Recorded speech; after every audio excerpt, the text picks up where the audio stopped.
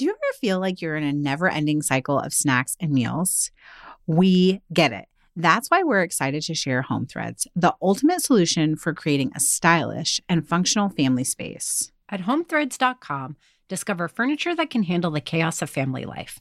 From wipeable dining chairs to kitchen tables and light fixtures. Or you can just freshen up your kitchen with trays, counter lamps, decor, and other affordable accents that will help you update your kitchen into a room you love spending time in. Head over to homethreads.com/DIJFY, short for Didn't I Just Feed You, to get a code for 15% off your first order. Because if you're going to be feeding them 3 times a day, plus snacks, you deserve a home that feeds your style. Home Threads, love where you live. That's homethreads.com/DIJFY today to get 15% off your first order. Hi, it's Stacy, and I'm guessing that you clicked play because you love getting as much Didn't I Just Feed You in your life as possible. I mean, hey, listen, girl can hope. But if I happen to be right and you're not already getting our bonus episodes, what are you waiting for? There are 2 ways that you can get access to 2 extra full-length ad-free episodes every single month. You can either subscribe to our bonus feed on Apple Podcasts, or you can become a supporting member of our community. If you become a member, you'll also get an ad-free stream of every single episode, which means 8 glorious episodes of Didn't I Just Feed You every month, every single one without ads, thanks to your generous support. Get all the details at didn'tijustfeedyou.com/community. And in the meantime, here's a preview of a recent bonus episode that we think you'll love.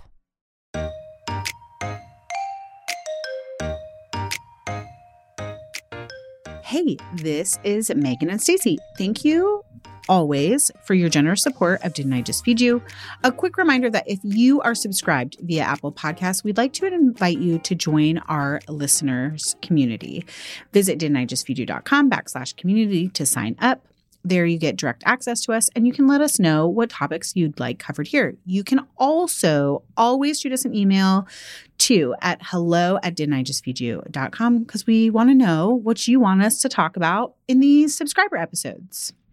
So, guys, we have covered some cult favorite stores like Trader Joe's and Costco before, but we recently realized that we've never covered Aldi, and we thought it was finally time. So I'm really excited about this one. I'm going to be transparent from the get-go that I don't shop at Aldi that much. I don't have a ton of experience, but I do have a lot to contribute because I did some research recently. So New York City has a small handful of Aldis, but none are near me. And it's like a big pain to get to them. Upstate, there is one near me that I went to once. And the one that is closer to me, I did not like. And I do want to touch on this a little bit because I have found Aldis to vary greatly in, like, I don't want to say in quality, but especially in the produce section. We'll get to that in a minute. But I recently was upstate and to prepare for this episode, went to a different Aldi that was a little bit further, and it was fantastic. And so what I did was focus pretty deeply. Thank you, Aldi in Rensselaer, New York, for not throwing me out because I looked super weird. I was in there forever, talking to myself with my phone, taking notes, taking photos, trying to compare like price per pound, price per ounce for like nearly every category of product in the store, because I wanted to come here to be able to talk in a pretty detailed way about price and what to buy at Aldi based on value, because I know that's part of why people go to Aldi. Yes. Megan, I want to know about what you brought to today's episode and like how regularly do you shop at Aldi? Okay, this is a great question. To your point, I think the quality of the Aldi and also the produce, and we're going to talk about this, depends greatly on how busy that Aldi is. Like if you have an Aldi that's very busy and is like has a lot of turnover, it's great. I really do think that, because we used to live really close to one when we lived outside of Atlanta. And I went in a handful of times and was like, ooh, I do not enjoy this shopping experience. And now that we're back in Chattanooga, like back in the South, there wasn't one out in Boise, TBH. But in Chattanooga, there's one really close to our house and it stays busy and it is a great shopping experience.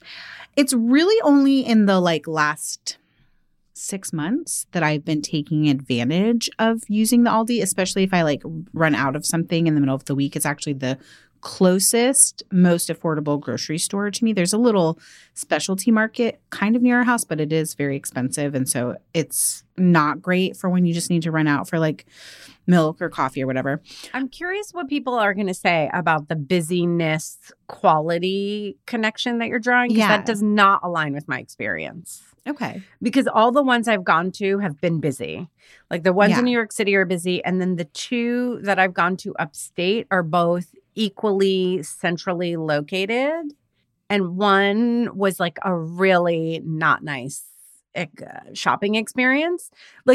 Honestly, there was mold on some of the produce. The produce looked on the edge. It was not good. Yeah. And then the one I went to recently in the other direction, but just as equally busy, was great. The produce looked great. The berries, fresh, beautiful Driscoll berries at a great price. Couldn't believe it. So what was the difference? What do you think is the difference between those two locations?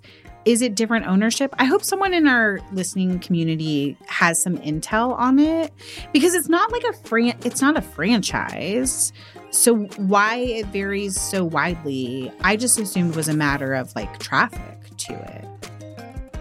To hear the rest of the episode, subscribe to the Didn't I Just Feed You bonus stream on Apple Podcasts or join our superfan community today.